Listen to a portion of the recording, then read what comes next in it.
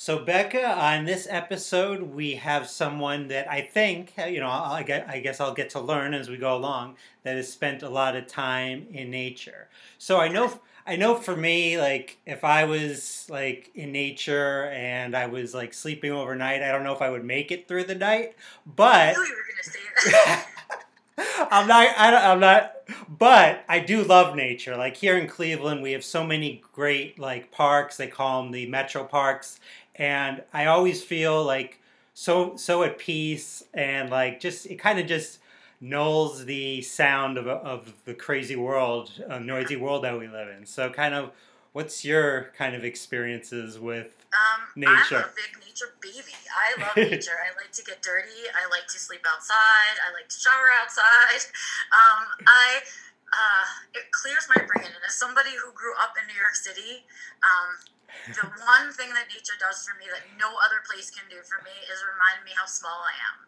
Like, it just reminds me to be small and humble, especially out here in Colorado. One look at the mountains and you feel like an ant. And it's like that feeling, that reminder that your problems aren't as big as you think they are, and that, you know what I mean? Like, just reminding you to be humble and small. And that's what I love about it. It's part of the reason that I moved out here.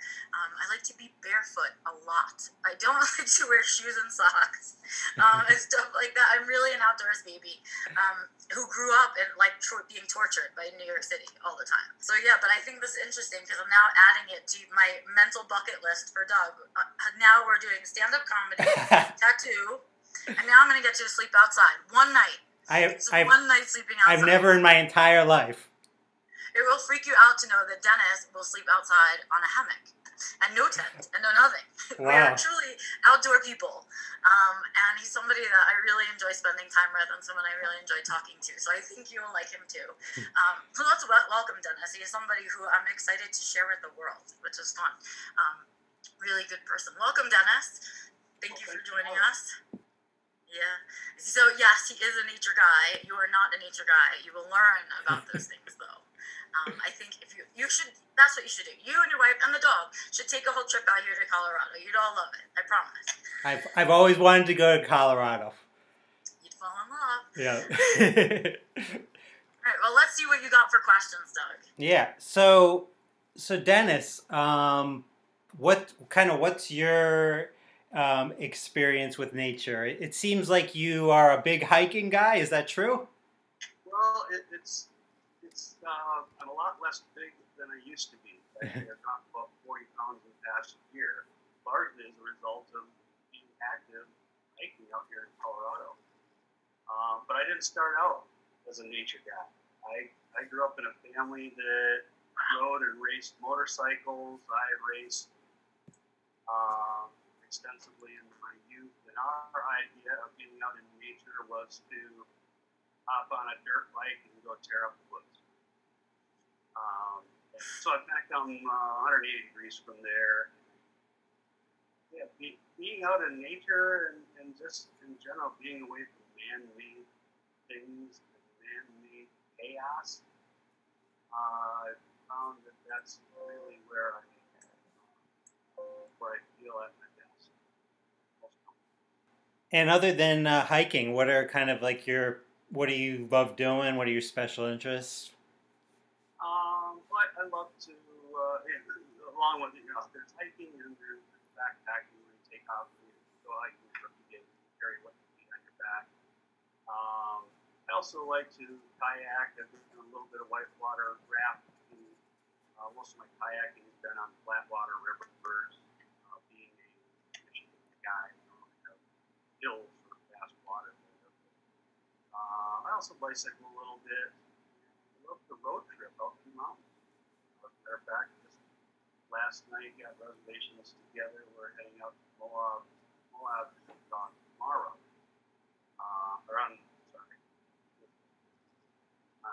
On Saturday, we're heading over to Moab just to scout around a little bit and meet with some friends that are maybe some of the badder, assiest hiking people on the planet. Yeah, see, Dennis and I have a different take on nature. His is all about like using calories and making exercise, and I just sit. I'm a nature sitter. I like to have my feet in the dirt. I like to be on my hammock in the trees. I'm a lazy nature person. He's an active nature person. You're an observer. Yes, I am. That's a big part of my motivation is to get out there into the wilderness and pull up a patch of grass up on the Continental Divide or under some pine trees under a lake that's down below the Continental Divide. It's definitely that peaceful, that sense of peace, I guess, that I get out in those places, which motivates me to throw a pack on and lug it up a few thousand feet to get where I'm going. Now, I've always wanted to go backpacking. I've never done that. But I get scared when I see all these movies about backpacking and it ends in a bad result. So if I was to go on my first backpacking adventure, like how would you suggest I go taking those first steps? I would probably enlist the guidance of someone who's an experienced backpacker and see if they wouldn't go along with you. Yeah. That's something that I really enjoy doing is introducing people and showing them, okay, here are the things that you really need out there. And it's going to be okay if you wear the same shirt 2 days in a row or 8 days in a row, whatever it may be. Throw in an extra pair of socks, maybe an extra pair of underwear, but other than that, pretty much the same clothes. Pack a set of sleeping clothes and pack them in a watertight bag or something so that if you get rained on, at least when you get in your sleeping bag, you have dry clothing to get into. But I think that's a big thing is to find someone, probably someone in your circle that you might know who has experience with backpacking, and see if they would take you out. And another good trial run is to camp in your backyard. Yay! So fun. Yeah. And even that, you don't really have to go anywhere. But I love to in the summer months go out and spring up in the backyard and sleep. My son Tucker, who's autistic, he used to declare, usually sometime in May, Dad and Tucker will move to the tent. About the backyard, we'd throw up our tent, and we would sleep in the tent all summer long. Nice. We didn't sleep in the house at all. And for a few years, because I kind of realized that being in a tent for him, it blocks out a lot of visual chaos. Mm-hmm. And it's like a little nest. And I realized that he is more comfortable in a tent than he was anywhere. So I bought a yard sale 2-man tent, took it into his bedroom, and took the bed out. We got rid of everything. We set up the tent, threw in a bunch of El Chico sleeping bags, the real silky ones from Walmart. Threw in a bunch of pillows, and that became his bed. And he loved no place more than being in there. We strung a little cord in there so he could plug in his iPad or iPod or whatever he needed. But it really became a bit of a nest for him. And I've suggested that to a lot of parents who I think we all understand that sometimes autistic kids, it's hard to find that comfortable spot. Some people they get it with a weighted blanket maybe. And for Tucker, it was always in the tent. So you were okay. So you're out there in the tent. How do you fit your mattress in there? Oh, Doug, you're taking ya. I'm gonna kidnap you in the night. I'm gonna make you wake up with twigs in your hair.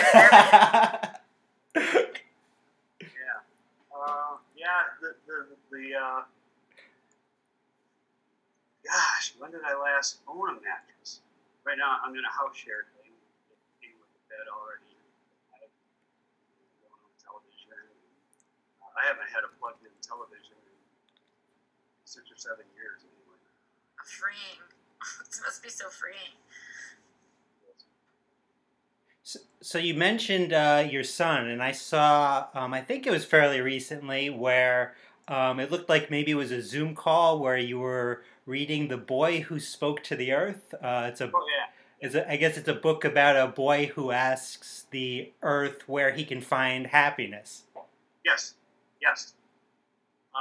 And that's always been a very important part of our bonding, our routine as Tucker was growing up. I did the single parenting thing with him for about 5 years, and I just had to figure out some things that really worked. Reading together became a huge, in many ways, it was a bonding moment for us where, and I learned this from a woman who, she was a complete stranger, came to stay with our next door neighbor. We had her over for dinner one evening, and at the end of the evening, I walked her out to the porch, and she was going back to her house, and she said, "You have a remarkable talent for reading your son and understanding what he needs. There were several times tonight I saw you respond to what he needed. There was no verbal interaction at all." And Tucker is conversationally nonverbal, non-speaking. I guess that's important. She said that's just amazing. She said, "I have worked as a caregiver for 35 years. So I have picked up some strategies along the way." And I said, "What do you think, what one tip would you give to me?" Tucker was 10 years old at the time. And she said, "The one thing that's been most valuable to me, I think would be valuable to any parent, is that when you get to a level of frustration or when something's not going your way, your natural inclination is to raise your voice." And she said, "I have learned to lower my voice by the same amount." And that has been a tremendous help to me over the years. I often tell people that when you've got kiddos who are not, when verbal is not their primary means of communication, or you've got a processing delay of some sort, you need to learn to listen with your eyes, your ears, and your feet. Your ears are not enough. I'm envious of your relationship with him.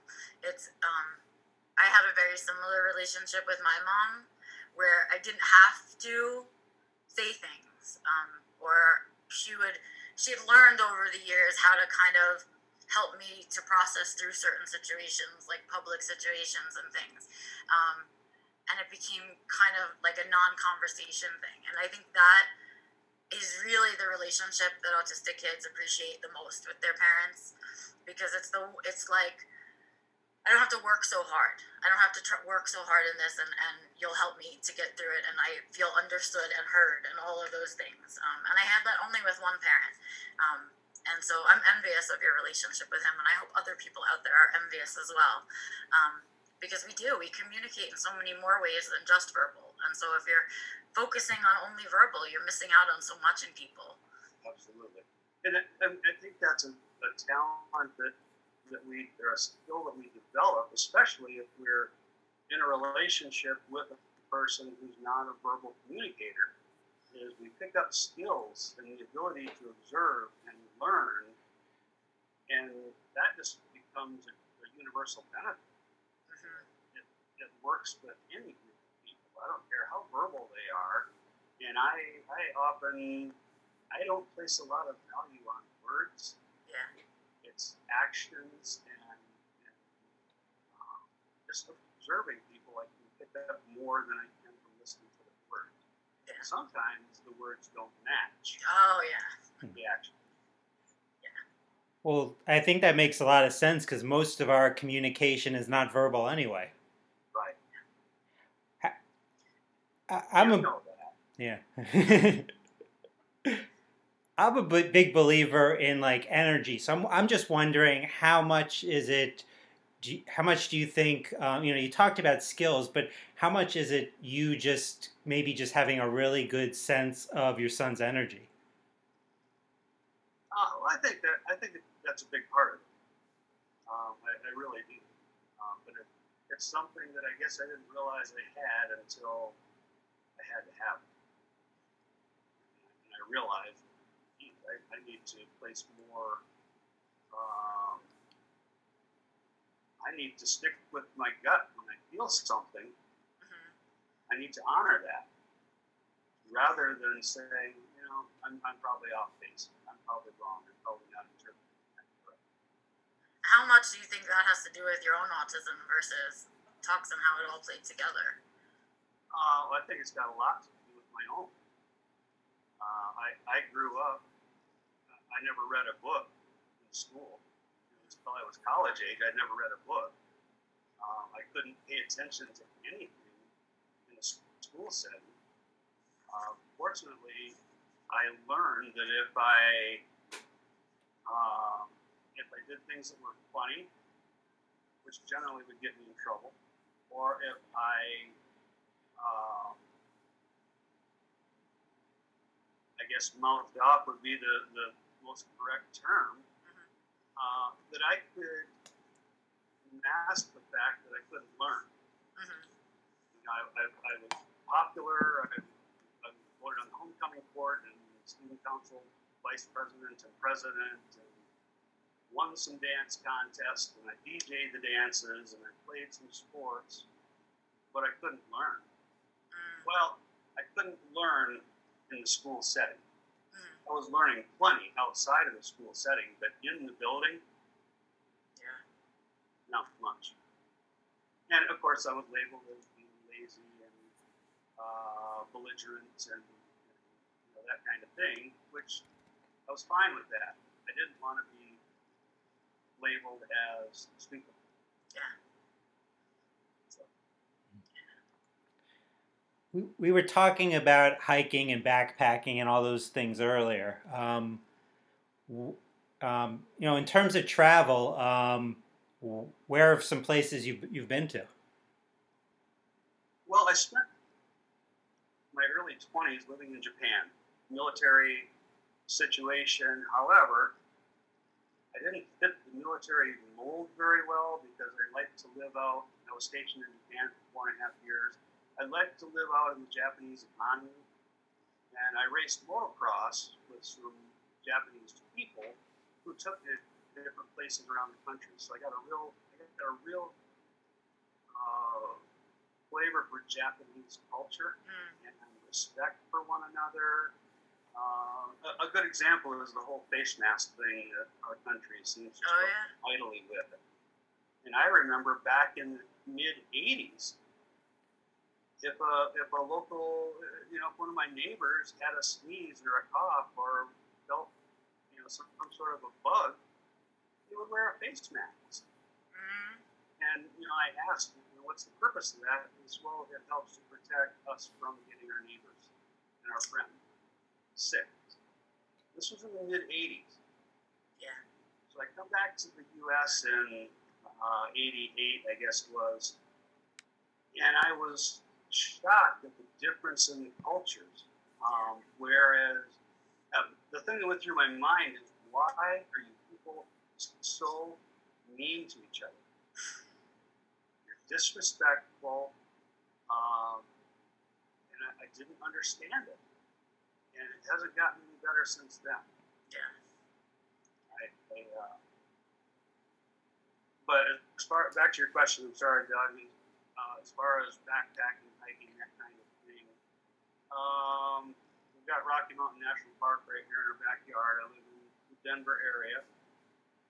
I had a few guys from Michigan come out last summer. We did a 4-night trip.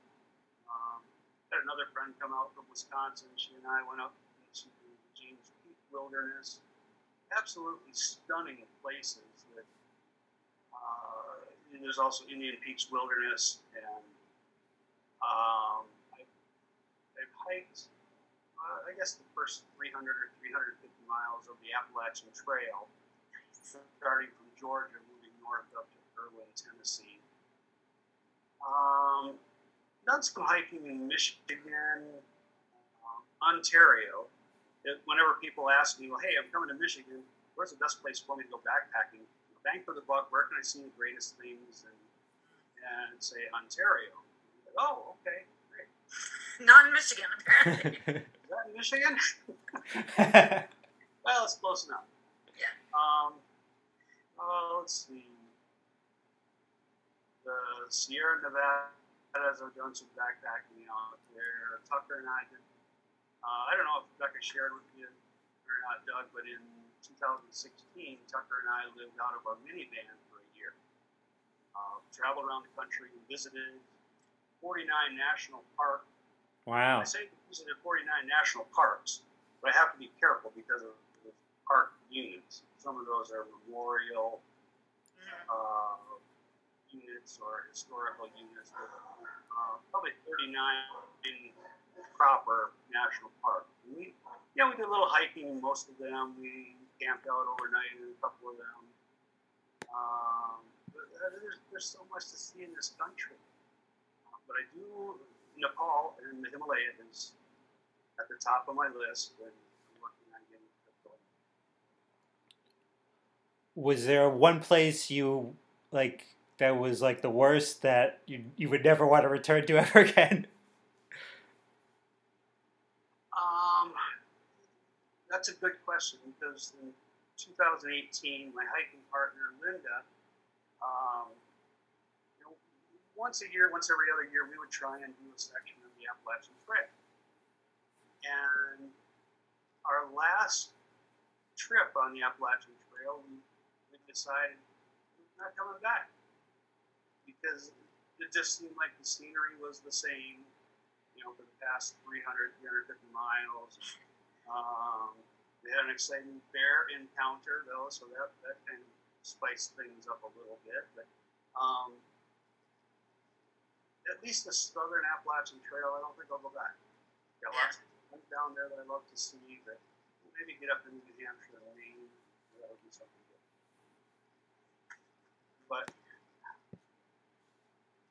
one thing that I've surprised myself over the years is, anytime Tucker and I would head out, even if it was a day hike at a local nature center or somewhere in Michigan, if the weather was questionable, it seemed like we would get out there and be walking along and look up and go, you know what? It turned out to be a freaking gorgeous day. It just seems to happen there. Perfect. Well, was there anything we haven't talked about yet that you wanted to discuss?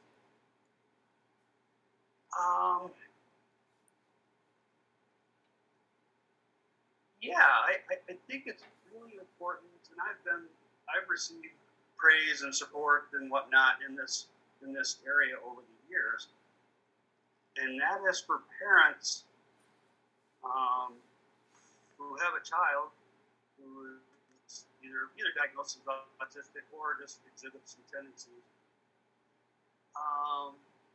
As parents, you need to get over yourself. When you become a parent, it's no longer about you. You need to tune into your child and what is it that moves your child? What is it that they enjoy? What is it that makes them comfortable? What is it that helps them learn? You need to understand those things. And Johnny's going to be the quarterback. That's kind of my way to take his team to state. Forget about it. Understand what your child is about. Honor your child. Take him by the hand and get in step with them. That is how you raise a healthy child. I don't care if it's an autistic child or not.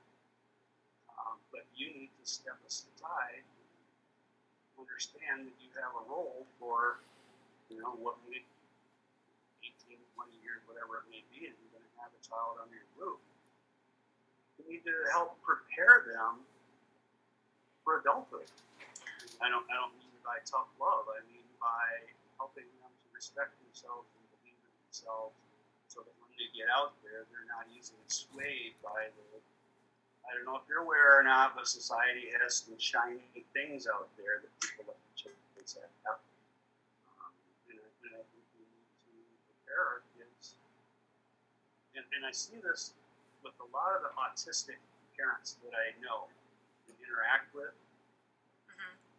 I see them doing a really good job in that area. I think that's if I could lead people with anything, it's honor your child and work with them. Don't force them to do what you think they should be doing. Well, I think that just about takes us to our 11 questions. Are you ready for the fun questions? I am. Yay! This is my favorite part. I wait for it every time. All right, Dennis. So the first question we always start out with are, what are your pronouns? He, him, his. And what is your preferred stim? I would say, and I realized that I developed this in my school years, that it's chewing the inside of my mouth. Mm. Very effective when you're masking. Yes. Yeah. And what is your favorite curse word?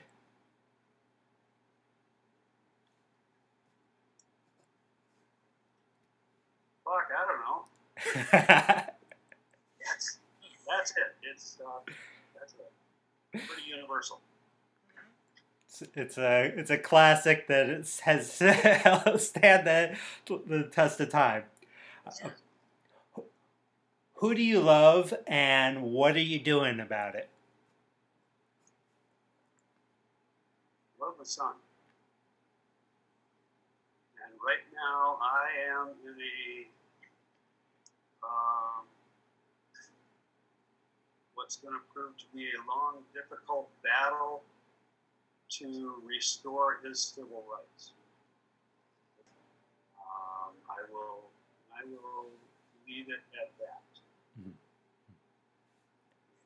I'll just say that the only intention I ever had in raising him was to help him become a healthy human being. Mm. That's I'm fighting to get back the ability to move in that direction. Tough to transition from that, but you may be neurotypical if? Value your own opinions above all else. Hmm. And a lot of my good friends are neurotypical, so, or at least they think they are. Right. You may be autistic if? You are authentic as fuck. It's very painful to be that way. Yes. Mm-hmm. Authenticity. What's something you want to learn or to be better at?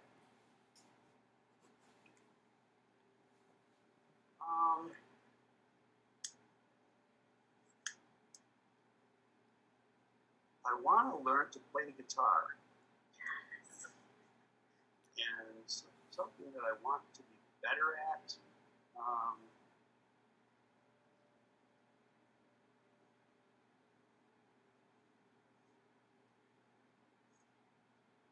Photography. I go to a lot of really cool places, and I take a lot of photos with my iPhone, and people are like, "Oh my God, it's beautiful!" And oh my God. And just recently, it occurred to me that maybe I should learn how to take photos. I'm going to be going out. I once heard I'm a journalist by trade, but I once heard a well-known photographer reply to the question, what can you advise me to be a better photographer? And his answer was, stand in front of better things. That's true. That's perfect. Really good answer. Is you can take a crappy photo of a really cool mountain landscape, and people will ooh and ah over it. Yeah. What autistic social media account should people be paying attention to?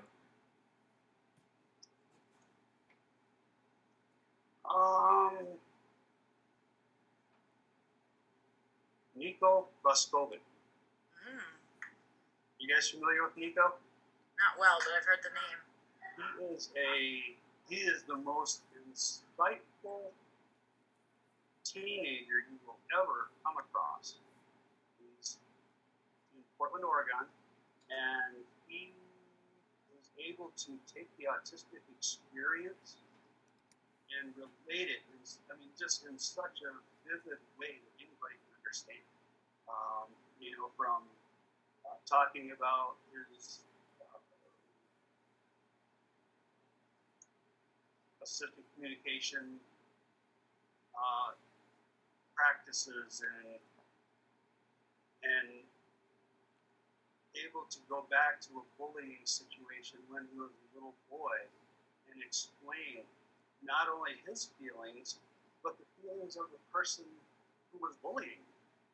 Just an incredible young man. I would encourage anybody to plug into him on Facebook. It's Niko Nico Buskovic. B like boy, O Sko, V like Victor, IC. I just enjoy him.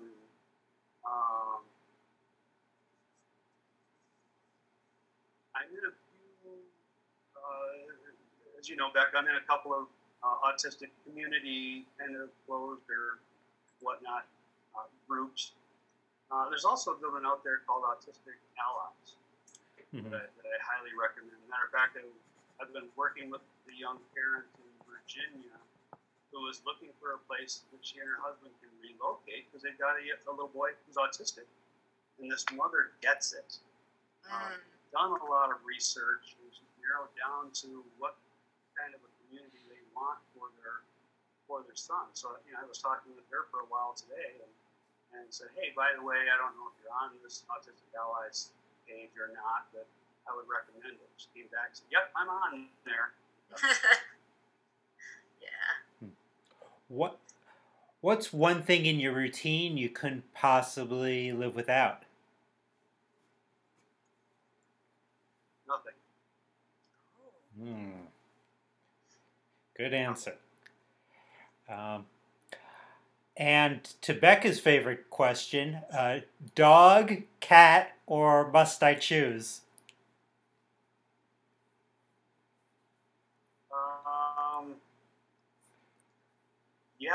Yes, and apparently I do choose. But right now I don't have a pet at all.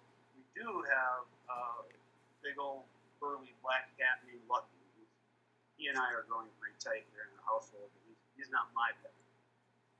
But I will have a pooch in the near future. Matter of fact, Becca, we have a mutual friend who lives to the south of you. Yeah. She nearly got me to go pick up a dog. But yeah, it's coming. You'll get there. Oh, yeah. And then lastly, probably to the question that this podcast is all about, what does autistic joy mean to you?